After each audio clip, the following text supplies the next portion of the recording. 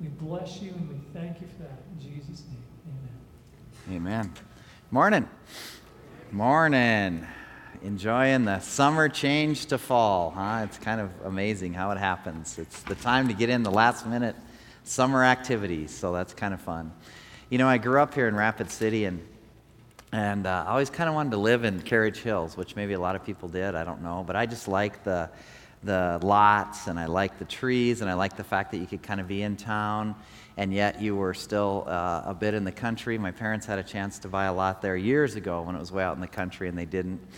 And so Marcia and I got that opportunity, and we bought a house there several years ago, and we bought it way below the appraised value. It was really a mess. It was kind of a pit. There was like mice in the kitchen, and it needed a lot of work. My dad actually fell through part of the deck when we were rebuilding. We had this big deck, and actually we weren't rebuilding it. Josh was. Josh and Christy had just moved here, and it was a massive job, but we did that, and we kind of turned this house really around and had like cherry floors, and Brian ultimately built these cabinets with walnut handles. It was a beautiful place to live.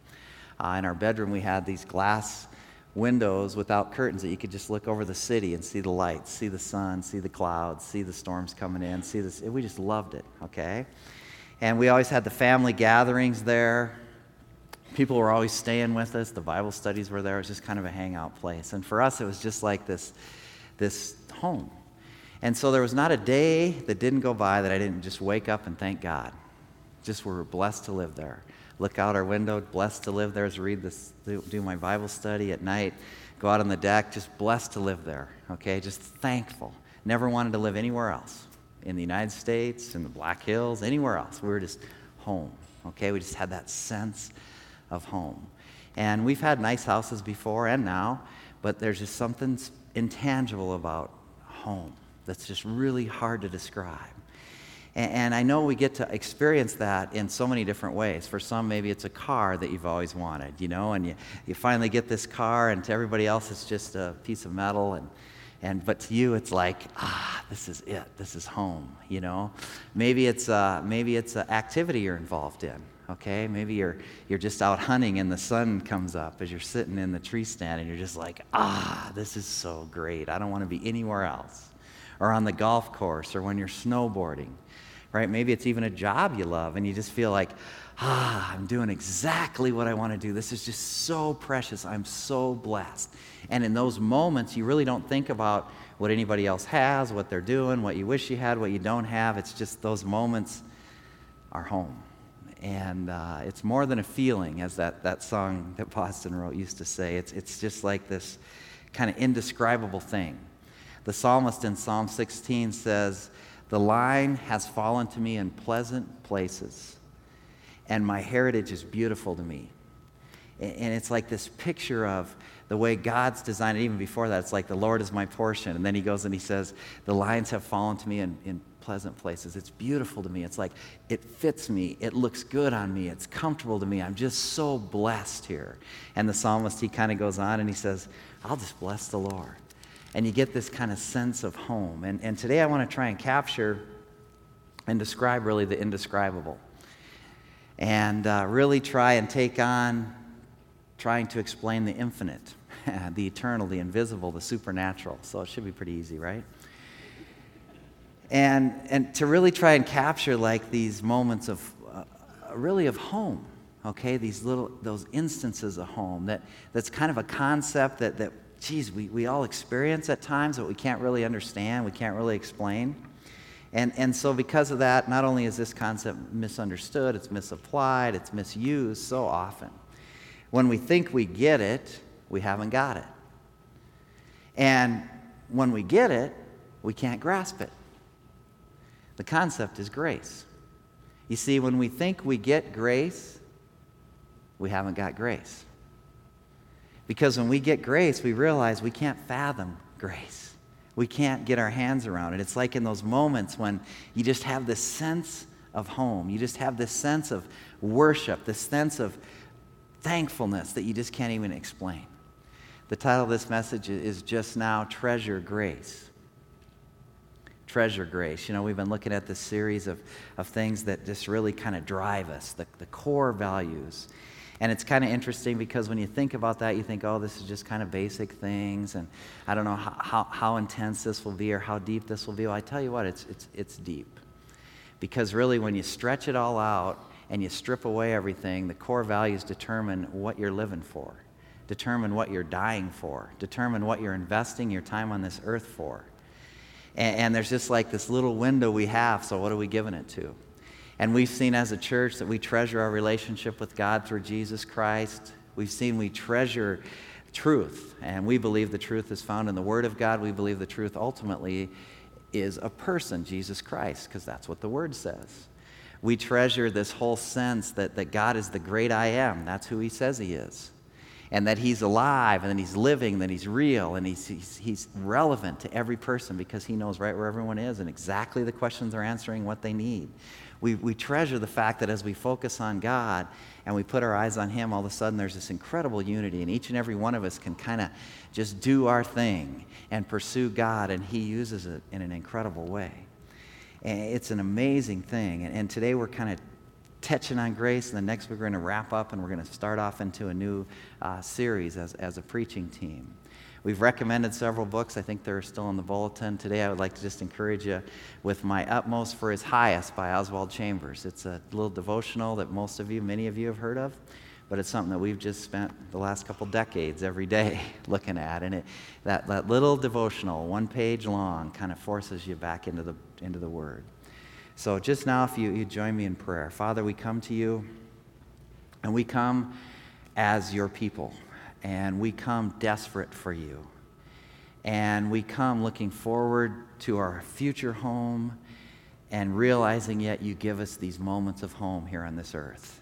And so, God, I pray right now that You would give each and every one of us in this time a sense of home, a sense of Your presence that we can't even describe. And God, I just pray that You would take away everything that's going to distract from each of us, and You would speak to us by the power of Your word.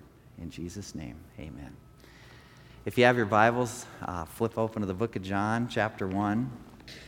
John chapter 1, and in verse 14 of John chapter 1, John writes, "The Word became flesh and dwelt among us, and we beheld His glory. Glory as of the only begotten from the Father, full of grace and truth. John bore witness of Him, and he cried out, and he said, 'This is He of whom I said, He who comes after me has higher rank than I, for He existed before me. For of His fullness we have all received grace upon grace. For the law was given through Moses, grace and truth came through and were realized through Jesus Christ. No man has seen God at any time, the only begotten God, who is in the bosom of the Father, but He has explained Him.'" You see, this Word, Jesus says, in the beginning was the Word, and the Word was with God, the beginning of John there, right? In the beginning was the Word was with God, the Word was God. This Word is this expression of an idea, but this Word really is God expressing Himself to how God can live in man. And He did that through His Son, Jesus Christ. It's God expressing God. It's an amazing thing. And so, what I want you to really think about here is just 2 or 3 big things, okay? First of all, realize that Jesus came and that He was full of grace and truth. Full of grace and truth, okay? That's the adjective that described Him. Full is like filled up or complete, it lacks nothing. And then in verse 16 it says, "For of His fullness we have all received grace upon grace." And fullness there is the noun that described Him. That's what's been filled. It's to make full, to make complete. It's like to fill to the top, to overfill. Maybe sit on a suitcase and just cram it full and sit on it to try and close it. That's the idea. And I was trying to capture, in my mind how to describe full to you, okay? And I found this amazing sporting event, which many of us are familiar with, that really kind of is hotly contested. And according to Wikipedia, it began, some say, in 1916. But it was only sanctioned by the IFOCE since 1997. And it's this sport that, in 2011, there was more than 40,000 spectators that viewed the event live, and there was over 2 million people that watched it on ESPN. The Japanese had dominated this event in really the early part of the decade. As a matter of fact, their champion was Takeru Kobayashi. I'm not sure I mispronounced that, but basically Takeru was the champion, and he won for 6 straight years. And he won this mustard, kind of bejeweled yellow belt that actually was displayed in the Imperial Palace. And so they dominated this event until 2007 when the United States brought forth a champion, and I'm sure most of you have heard of him. His name is Joey Chestnut. You guys have heard of Joey? Some of you have, right? Well, he actually in 2007 won the belt, and he's won it every year, okay? In 2012, he tied a world record, and he won for the 6th straight time the championship. There's been some controversy in the event. Takeru, the Japanese champion, didn't compete in 2010 and 2011, and he's actually the closest competitor.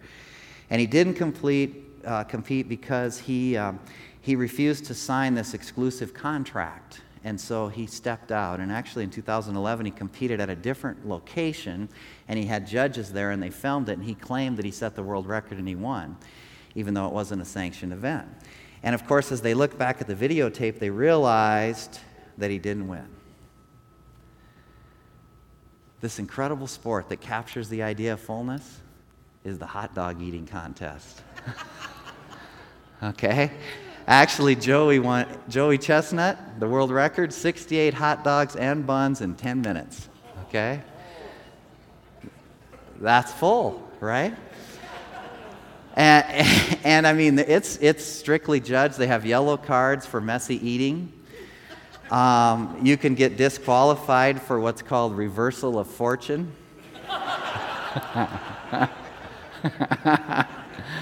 It's actually sanctioned by an organization called the IFOCE, the International Federation of Competitive Eating. Okay, and you do win this belt, okay? But you get the idea, is the guy who wins and every person who competes, male or female, by the end is full, right? You're full. That's the idea, okay? Jesus is full, not of hot dogs, which is silly, but he's full of grace. And we are full of grace. We're so full, it's hard to describe. That grace that's revealed in Jesus Christ, he's the channel of God's grace. It's really God revealing God. And so this grace it's not a feeling. It's really ultimately grace as a person, Jesus Christ. And we'll come back and look at that. But catch the first idea is Jesus is full of grace, and we as believers are full of grace. Okay? And you see this grace thing, and you see this grace and truth side by side right here in Scripture. So often you see it. It's kind of a paradox, but you see this grace and truth side by side. And what I find fascinating is how we all desire truth, right? We desire truth. Jesus Christ really is truth personified. And we looked at that a couple weeks ago. If you really haven't got it, you can get it on rimrockchurch.com or on the CD that just kind of describes what we believe is truth and the Word and how it points to the person Jesus Christ. And he claimed to be truth. John 14:6, right? I am the way, I am the truth, I am the life. Jesus Christ is truth personified. And truth is not about what I think is true or even what you think is true. Truth is about what God says is true. Ultimately, that's the source of truth, is God. You can't find truth apart from God. What I find interesting, though, is we all desire truth because, we just need it. We know we need it as people. We somehow get the sense that, man, if you have truth, you're set free because I'm living the way I'm supposed to live and I have freedom. So we all are kind of desiring truth. We even swear in the Bible, right, in our courts. What do we swear? I swear to tell the truth, the whole truth, nothing but the truth, so help me God. And granted, our world has kind of lost sight of the fact that the Bible is the truth and the Bible does point us to Jesus Christ. And we have decided to try and define truths for ourselves, but we can't. Truth is only defined by God. But even with all those things that come into play and all the different truths that we're trying to kind of define ourselves, we got to realize that even though we don't look to Jesus Christ as a source of truth as believers, and our world doesn't look to Jesus Christ as a source of truth, realize that people desire truth. They want truth. And because truth really kind of shows us our lot lines. Truth shows us where we fit. When we figure out what truth is, we figure out where we fit, and we figure out the freedom we have. So realize that we all tend to desire truth. And what's interesting is truth is side by side with grace. Jesus Christ is full of grace and he's full of truth. And what I find fascinating is we tend to fear grace. Don't we? We fear grace. And it's kind of interesting. Grace is charis, that it's really the merciful kindness of God to mankind. It's God's favor. It's God's acceptance. Grace is his unearned favor. It's really the fact that we have God's loving kindness. There's no repayment possible. There's no way to even consider that. The root is kind of this rejoice is the word. I rejoice. But it's scary, this whole concept of grace.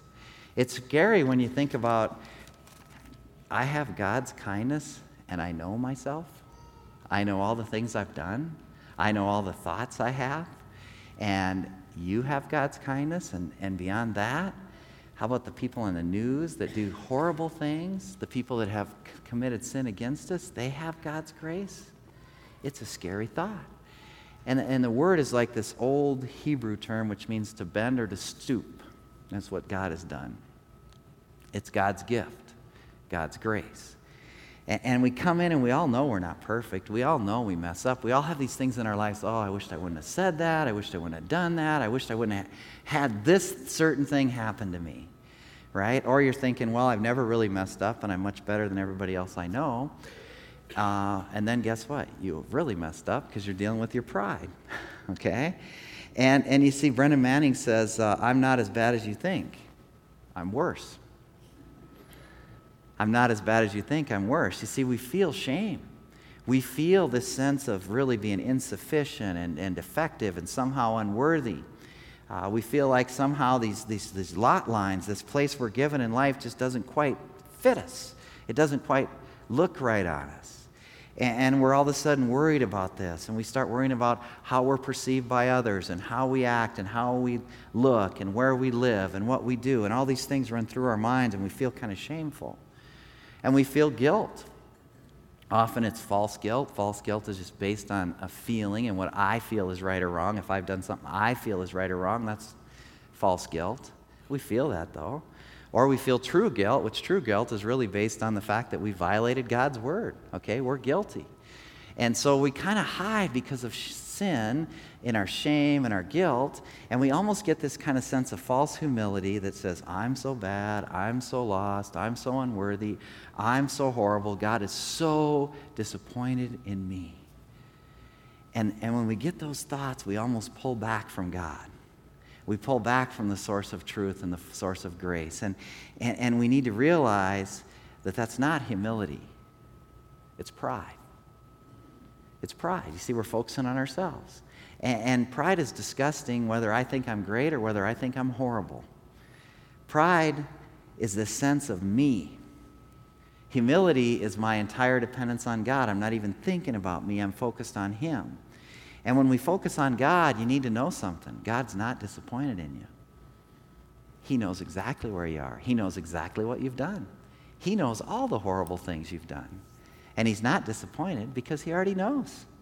Disappointment comes like when you're shocked that something happens, right? You're surprised. God's not surprised. And yet He loves you anyway. Matter of fact, He even likes you. Just the way you are, as Tom writes in a song, right? You see, we need to know that God loves us. We need to know that God accepts us, so we quit trying to be acceptable to Him. And that scares us, right? If we quit trying to impress God, we quit trying to be acceptable to God, we quit trying to earn God's favor. But the truth is, we can't anyway, and yet Jesus Christ has, and because Christ lives in us, we have God's favor. We need to get that. We need to rest in that. And it's like truth, that grace leads us to this incredible freedom that's really indescribable. Now, believe me, Satan does not want us free, right? But just imagine how blessed you'd be if you had never sinned. How blessed you would be if you had no shame in your past, you had no guilt. How blessed you would be as if you had kept the law every day, perfectly. Right? You had done exactly what God asked you to do, every thought, every action, every minute of every day. You had no idols. You had no treasures but God. If you didn't worship yourself, if you didn't worship other people, if you didn't worship money, didn't worship stuff, right? If you've never coveted or lusted or lied or just never sinned in any way, imagine the favor you'd have with God. You would be like his prized one and only possession, right? Wouldn't you? Well, you are. You are. Isn't that something that's amazing? See, believers, that's what we have. That's grace. That's that sense that we can have every moment of every day of home when we realize that. We realize that we didn't earn it, we don't deserve it. We're just at home with God through Christ. And what's fascinating is our enemy, the deceiver, has convinced the church to fear grace. Right? We're afraid of this grace thing. I mean, we think it's okay for salvation. Obviously, you're going to need grace to be okay with God for salvation. And we think it's okay for like some of the big sins we've committed. And we think it's okay for just generally all of us to be called Grace Church, right? Or for all of us as a whole to think, oh, we're under God's grace. That's safe.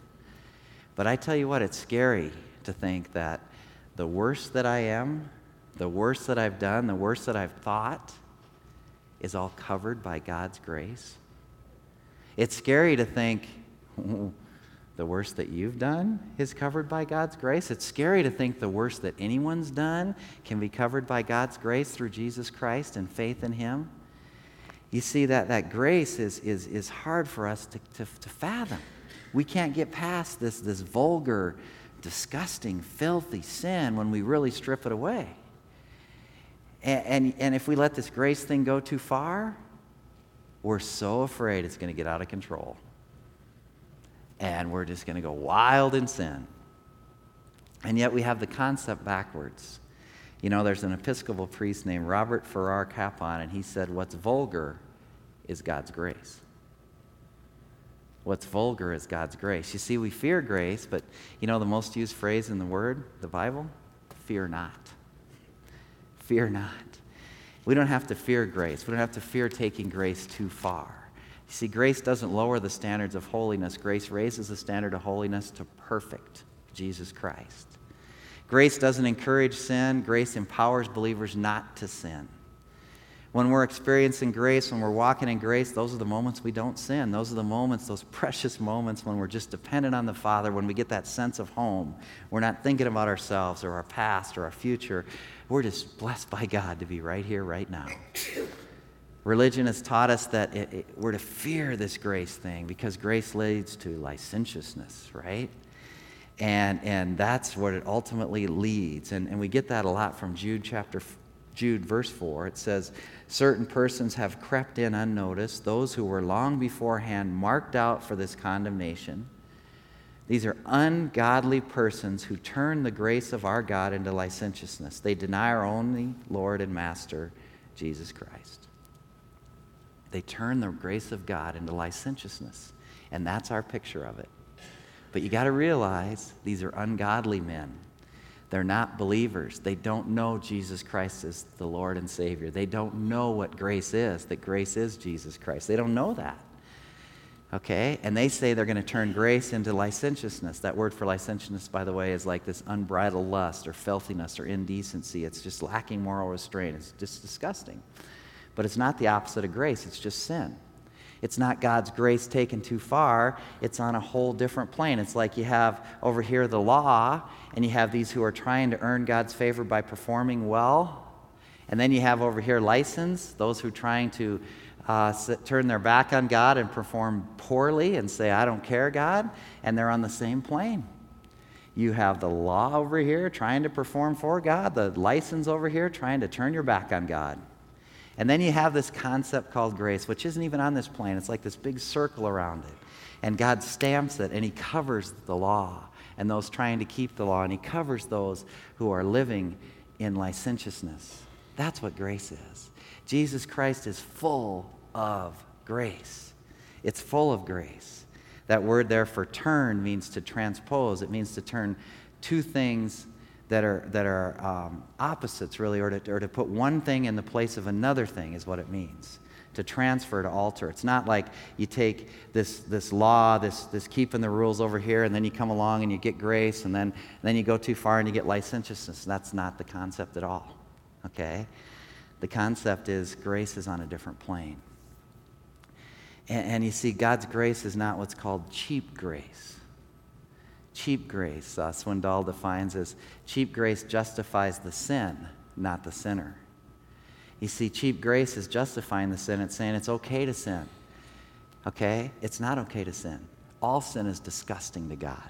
Every single one of our sins are just as disgusting as everybody else's sins. It's horrible. Sin is disgusting. Grace does not justify sin. Grace justifies the sinner. Justifies the sinner and makes the sinner all right. It's an amazing picture when you think about it. It's not cheap. It cost God his son. Again, Manning said he'd rather die than be without me. Have you ever thought that? God would rather die than be without you? That's grace. You see, we have to risk living in grace. Otherwise, we're always living under trying to keep some certain set of rules. To live by faith, we have to pursue grace. We have to go all in. That's what God has called us as a body of believers to do, to live in grace. Gordon MacDonald says this way, he says, you don't have to be a Christian to build houses. You don't have to be a Christian to feed the hungry. You don't have to be a Christian even to heal the sick. But there's only one thing in the world, there's only one thing that the world cannot offer. That's grace. You see, the people of this world desperately need grace. And when you can't figure out the tough stuff of life, when you're going through those dark times that are just horrible, when everything's not going your way, when you realize that you're really not as great as you think you are, when you realize that you have to deal with sin and your sin and other people's sin and pain and hurt and ache, it's in that dark that we discover God's grace.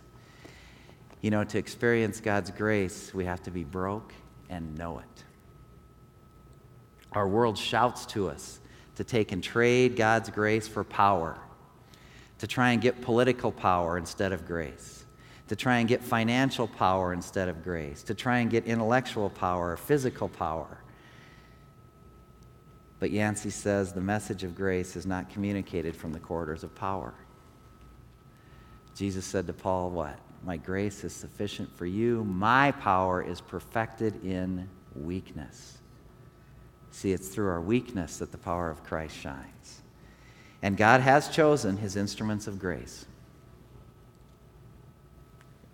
You, the believers of Jesus Christ. You're his choice to show his grace to this world that's desperately seeking it. When we're walking in grace, we're filled with Jesus Christ. Now just catch this here as we kind of land. There's just a couple more minutes here, but in the book of Titus chapter 2, there's a verse in there, Titus chapter 2 verse 11, that says this: the grace of God has appeared, bringing salvation to all men. We saw that Jesus Christ is full of truth and he's truth personified. Jesus Christ is full of grace and he is grace personified. You see, grace is a person. The grace of God has appeared, bringing salvation to all men. Salvation, God's favor, God's grace, and it's been brought to all men. It's everyone has this opportunity to have salvation by responding by faith. And Ryrie calls it the lavish gift of God in the person of his Son is the particularly New Testament meaning of grace. It's God's grace. It's like ultimately the person, Jesus Christ. He appeared full of grace. We received him full of grace. We live and depend on him. We're full of grace. We surrender to him. We're full of grace. As we abide in him, we're full of grace. And he goes on and he says, the grace of God has appeared, bringing salvation to all men. He instructs us to deny ungodliness and worldly desires and live sensibly. Why? Because we're full of grace. Live righteously and godly in this present age. Why? Because we're full of grace. Look for the blessed hope and the appearing of the glory of our great God and Savior, Jesus Christ. He gave himself for us that he might redeem us from every lawless deed and purify for himself a people for his own possession. You see, we are full of grace. And so, as we land, I just want you to ask yourself, so what? How does this apply to my life? How do we experience that sense of home, sense of just being blessed? And when we consider Jesus Christ, we consider grace. And his grace shouts to us that God loves you. And you know, you can't do anything to make him love you more. And you can't make anything to love you less. Just consider that. He loves you just the way you are. Let's just take a few seconds here and just think to yourself that God loves me now, just the way I am.